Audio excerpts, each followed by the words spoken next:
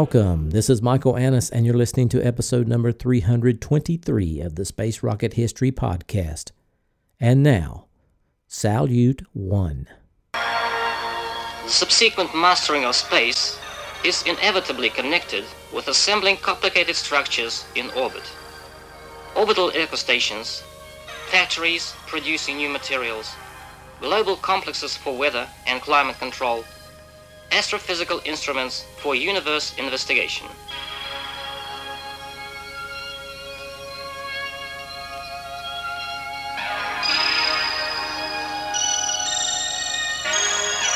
These are the objectives for future.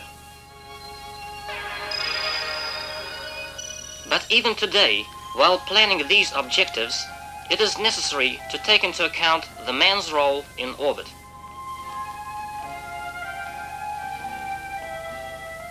How long without harm for health could people work in space conditions? The answer to this question could be given only by the direct experiment, the experiment with man participation.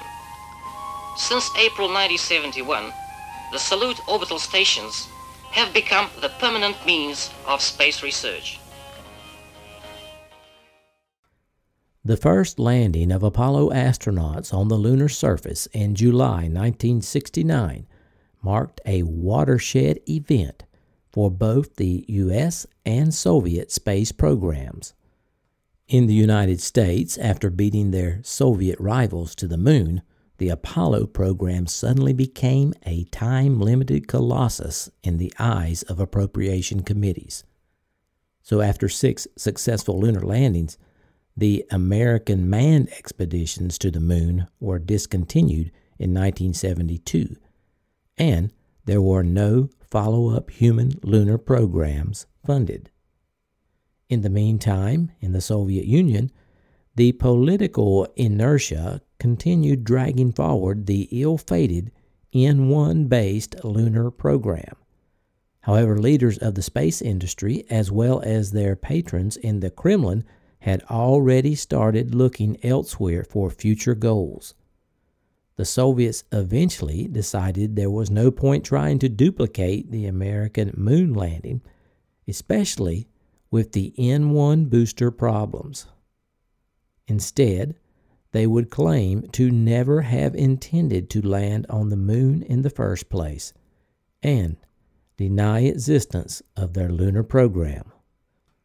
But the Soviets needed something space-related that they could lead the world in, as well as a place for their Soyuz spacecrafts to go. And they also wanted to one-up the American Skylab program. Conveniently, since the mid-1960s, Vladimir Cholomy's design bureau had been working on a military spy space station designated Almaz, or Diamond. However, technical problems and political intrigue stalled the project. Perhaps Almaz could be altered for civilian scientific purposes. This decision would lead to the Salyut program.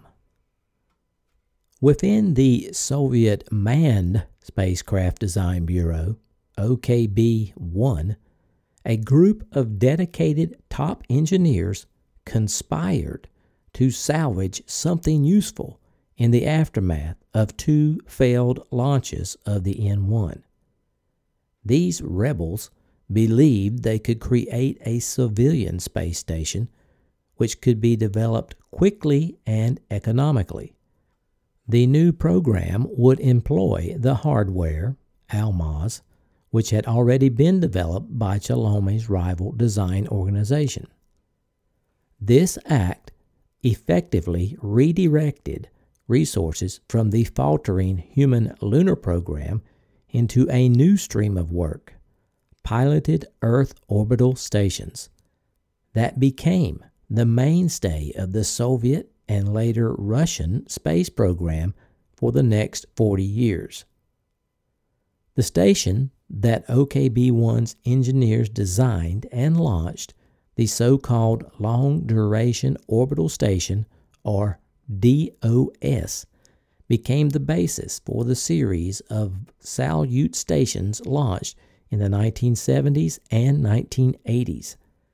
The core of the Mir space station launched in 1986, and eventually the Zvezda core of the International Space Station.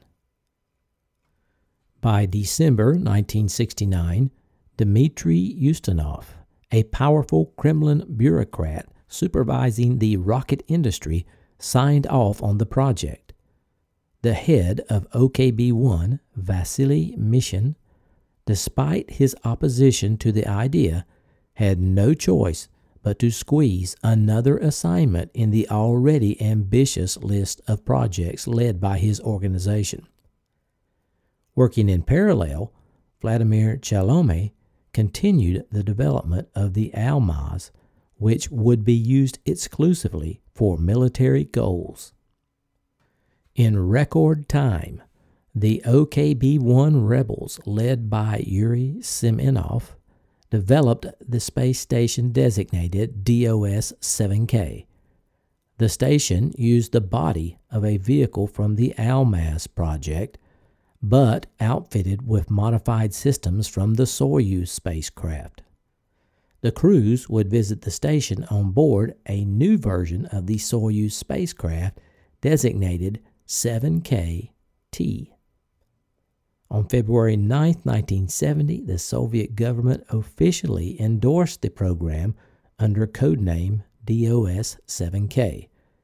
As promised, in the first half of 1971, DOS-1, or Salyut-1, the world's first space station, was ready for launch. The launch of Salyut-1 was followed with 5 more successful launches of 7 more stations. The final module of the program, Zvezda, became the core of the Russian segment of the International Space Station and remains in orbit. That was the summary. Now, the details. As I said before, Salyut-1 originated as a modification of the military Almaz space station program, and so, to properly understand Salyut, we must first understand Almaz. This is what the Russians came up with. This is the spy station called Almaz. 13 years in the making, the sole remaining capsule is locked away in a warehouse on the outskirts of Moscow. It is a closed facility, a place foreigners are still denied access. Nova's cameras were allowed inside, but only with a Russian camera crew. The Almaz capsule was divided in 3 sections. One section was the crew quarters, a rudimentary bed, a table where cosmonauts could sit and prepare food, a tank to sip water from. Another section was mainly taken up with the sensors. Largest among them, the Agat camera, weighing more than 2 tons with 6-meter mirrors folded inside. And in the middle, the operations module, where astrospies could zoom down to almost any point on Earth. To show them where they were, a simple globe that depicted their point in orbit. A screen they could look at that showed them a 100-kilometer panorama of the world below. In front of that screen, a viewfinder that could zoom in to 100 meters. We could see details that were half a meter long from 250 kilometers in outer space. For example, we could see the make of the car, if it's a Ford or Toyota. The entire station was gyroscopically controlled, designed to pivot as it passed over its target, so that when the shutter was triggered, the pictures wouldn't be blurred. And on the outside of the station, a first for manned spaceflight. A weapon, a 23mm cannon that could fire on an enemy satellite that might be flying too close for comfort. Vladimir Chalome at the OKB-52 Design Bureau initially promoted Almaz as a response to the U.S. Air Force's Manned Orbiting Laboratory, MOL, project. MOL was widely publicized in the U.S. press in the early 1960s, which provided Chalome plenty of material to use to lobby for a Soviet response. The Almaz space station program involved three major hardware components.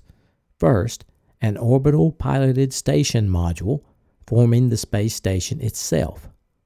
Second, a functional cargo block intended as a resupply craft for the station.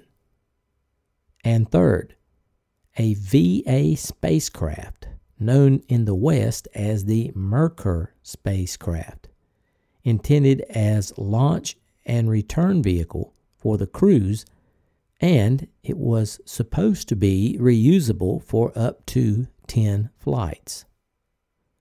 The orbital piloted station would have a maximum diameter of 4.15 meters, a mass of roughly 20 tons, and an internal habitable volume of 47.5 cubic meters.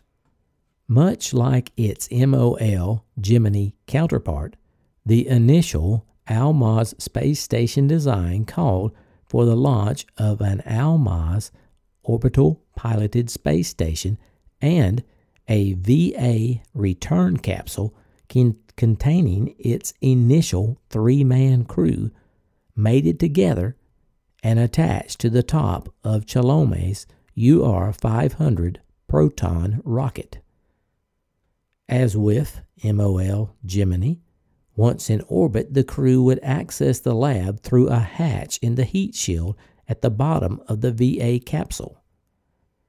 After an extended stay of 30 to 60 days of military observation and photography, the crew would return to Earth by way of a VA return vehicle.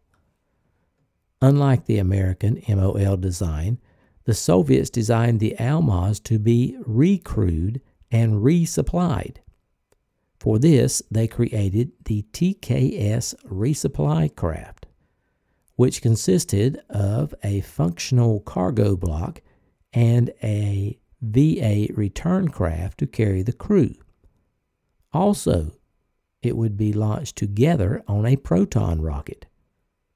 At the station, one docking port would be available to receive the TKS craft once the previous crew had left the station in their VA capsule. In addition to reconnaissance equipment, Almaz was equipped with a unique 23mm rapid-fire cannon mounted on the forward belly of the station. This revolver cannon was modified from the tailgun of the Tu-22 bomber and was capable of a theoretical rate of fire of 1,800 to 2,000 rounds per minute. Each 168-gram projectile flew at a speed of 850 meters per second relative to the station. The cannon was tested at the end of the mission by firing 20 rounds, when the station was operating in uncrewed mode. To aim the cannon, which was on a fixed mounting, the entire station would be turned to face the threat. The Almaz series are the only known armed crewed military spacecraft ever flown. Salyut 3 conducted a successful remote test firing with the station uncrewed due to concerns over excessive vibration and noise. Orbital piloted station number 4 was to have featured 2 rockets instead of the aircraft cannon, but this system has not been shown publicly and may have never been fully manufactured, despite it being used experimentally.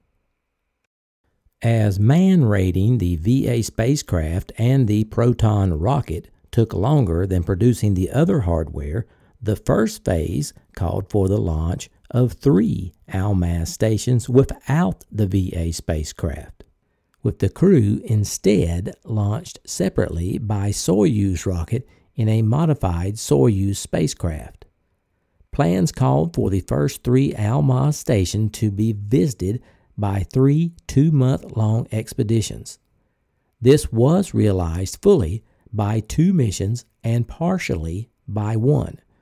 However, the initial intention of launching Almaz and the TKS spacecraft together with its crew in a VA spacecraft would never materialize during the program, and neither would the TKS spacecraft play its intended role as resupply craft.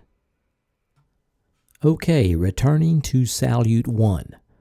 The basic structure of Salyut 1 was adapted from the Almaz with a few modifications, and this would form the basis of all Soviet space stations through Mir. Salyut 1 had 4 major compartments.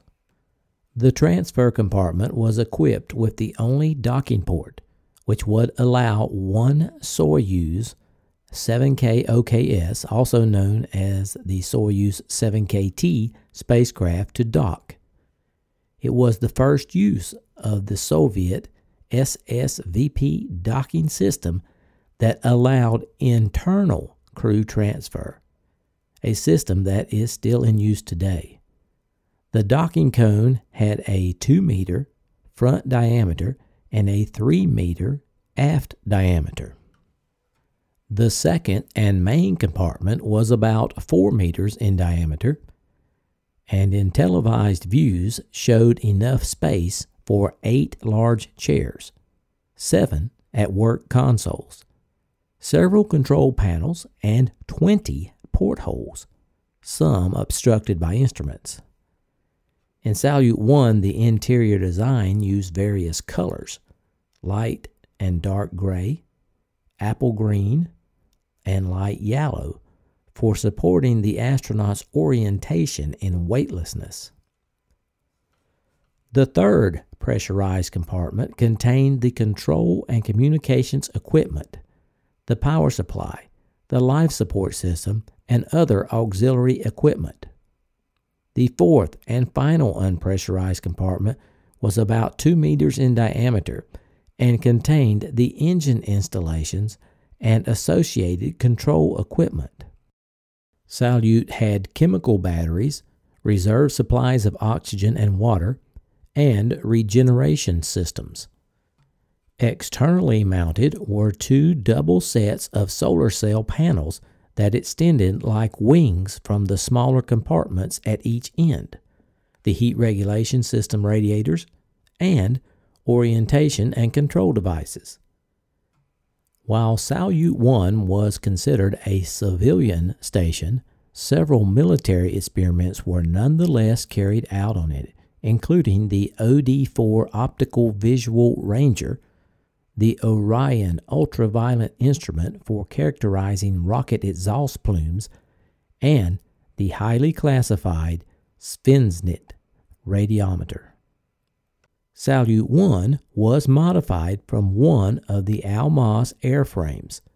The unpressurized service module was the modified service module of a Soyuz spacecraft. Construction of Salyut 1 began in early 1970, and after nearly a year, it was shipped to the Baikonur Cosmodrome. Some remaining assembly work had yet to be done, and this was completed at the Launch Center. The Salyut program was managed by Karamin Kerimov, chairman of the State Commission for Soyuz missions. At launch, the announced purpose of Salyut was to test the elements of the system of a space station and to conduct scientific experiments and research. The craft was described to be 20 meters in length, 4 meters in maximum diameter, and 99 cubic meters in interior space, with an on-orbit dry mass of 18,425 kilograms. Of its several compartments, 3 were pressurized and 2 could be entered by the crew. Первая задача – вывести станцию «Салют» на орбиту и испытать ее в автоматическом режиме полета. Ключ на старт. Есть ключ на старт. Есть старт. Готовность 30 секунд. Протяжка 2. Есть протяжка 2.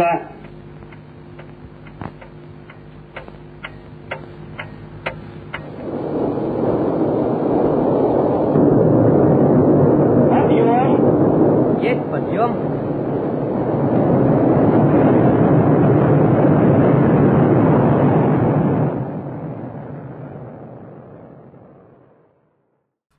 Now let's move ahead to the launch of Salyut 1.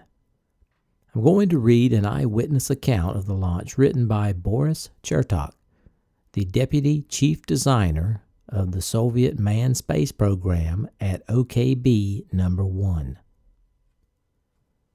On 19 April 1971, all the participants and distinguished guests convened for the launch of the rocket carrying the first DOS. The UR-500K Proton standing on the launch pad with the DOS invisible beneath the fairing was that bundle of metal and electronics that embodied the creative energy of dozens of chief designers and therefore, for the time being, reconciled all their differences. At T-15 minutes, the State Commission and all the guests left the stuffy service rooms and climbed up on the stands of the observation center. On such a spring night, you enjoy breathing in the air, lush with the aromas of the steppe. It seems bizarre why each of us has a bag containing a gas mask slung over his shoulder. Certainly no one wants to think about the possibility of the off-nominal situation that might occur if the nocturnal beauty standing on the launch pad decides not to fly off to a safe distance.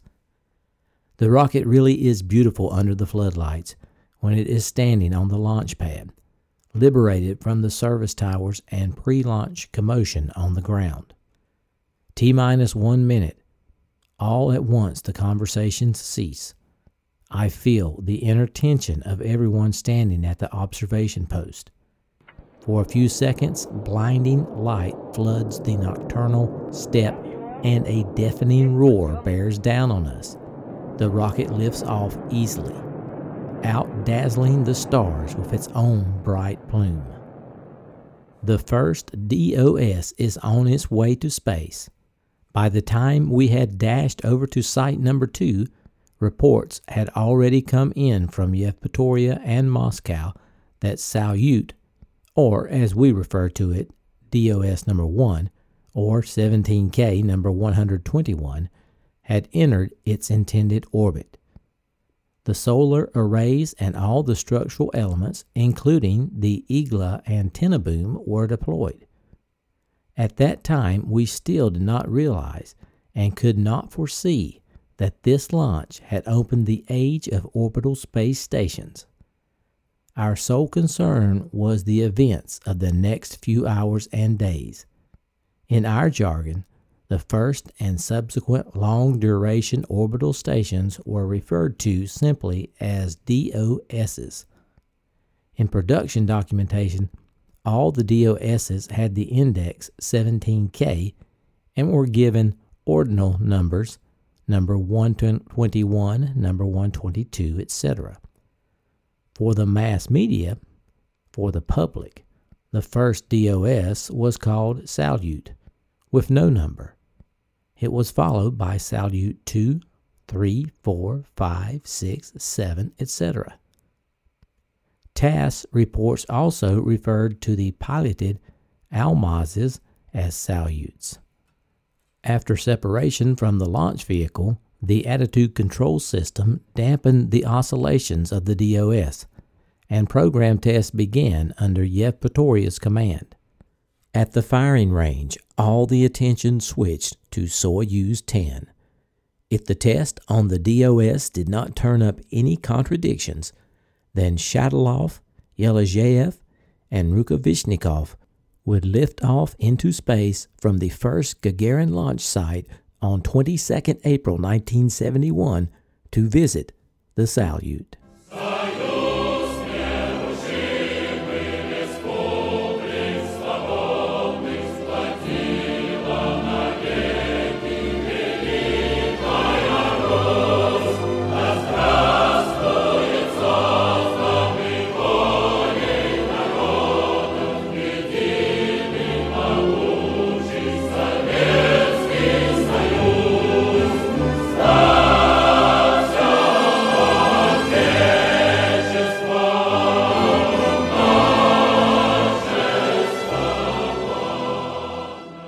Salutations from the foothills of North Carolina. This is Michael Annis, your host, and I wanted to say thanks for listening to episode number 323 of the Space Rocket History Podcast entitled Salyut 1.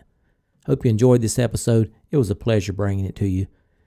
In case you didn't get the hint, next week's episode will be Soyuz 10, the first visitors to Salyut 1. I really enjoy these Soviet missions and find them fascinating. I learn a lot each one I do. Okay, if you're looking for old episodes, the first 153 are available on the Archive podcast. Search for Space Rocket History Archive. It should be available on all podcatchers. Once again, I am running long on this episode, but I do have an important announcement. We have reached Donor Thank You Bonus Time of the year. That's right, we have. We are very thankful for the support we've received so far this year.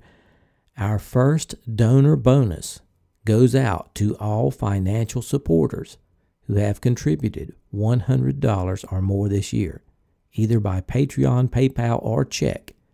If your total is $100 and you have not received an SRH logo magnet, email me your address and we will mail you the official SRH logo magnet as a thank you for your support. This bonus is good from now until the end of the year. My email address is mike@spacerockethistory.com. So once again, my goal here is to make sure everyone who has contributed $100 or more this year and has not already won one of these logo magnets is that you get one of these logo magnets. So send me your address before December 31st. Okay, everyone else, make sure you listen next week. There may be another surprise coming for my donors. Well, folks, as I remind you just about every week, we're trying to reach some important goals for the podcast. This year, we are way behind, and I wonder if it's possible to make it by the end of the year. Our main goal is to reach 600 contributors by the end of the year. So far, we have reached 436, so we are 164 short. That will be tough to make before December 31st. Our Patreon goal is even harder. We are back down to 235 donors with the goal of reaching 300 by the end of the year. So if you are enjoying the over 320 episodes provided here and are financially able to support the podcast, please do so. To contribute, go to the homepage, spacerockethistory.com, and click on the orange donate button or the Patreon link.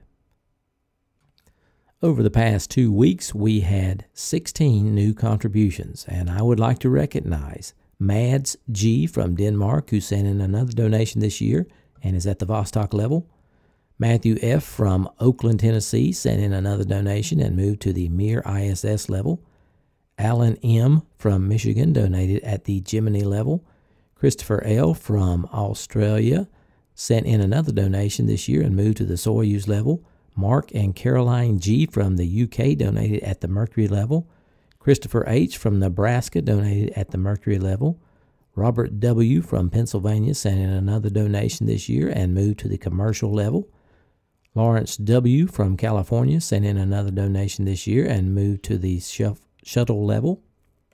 Otar D. from Norway sent in another donation this year and moved to the Gemini level. Antonio M. donated at the Mercury level. John G. increased his pledge on Patreon to the Orion level. Zach W. pledged on Patreon at the Apollo level. Carl S. pledged on Patreon at the Mercury level. John M. pledged on Patreon at the Mercury level. Kevin P. pledged on Patreon at the Gemini level and earned a moon emoji. David pledged on Patreon at the Vostok level. Here's Mrs. SRH with the weekly donor giveaway. Thanks, Mike. Hello, everyone.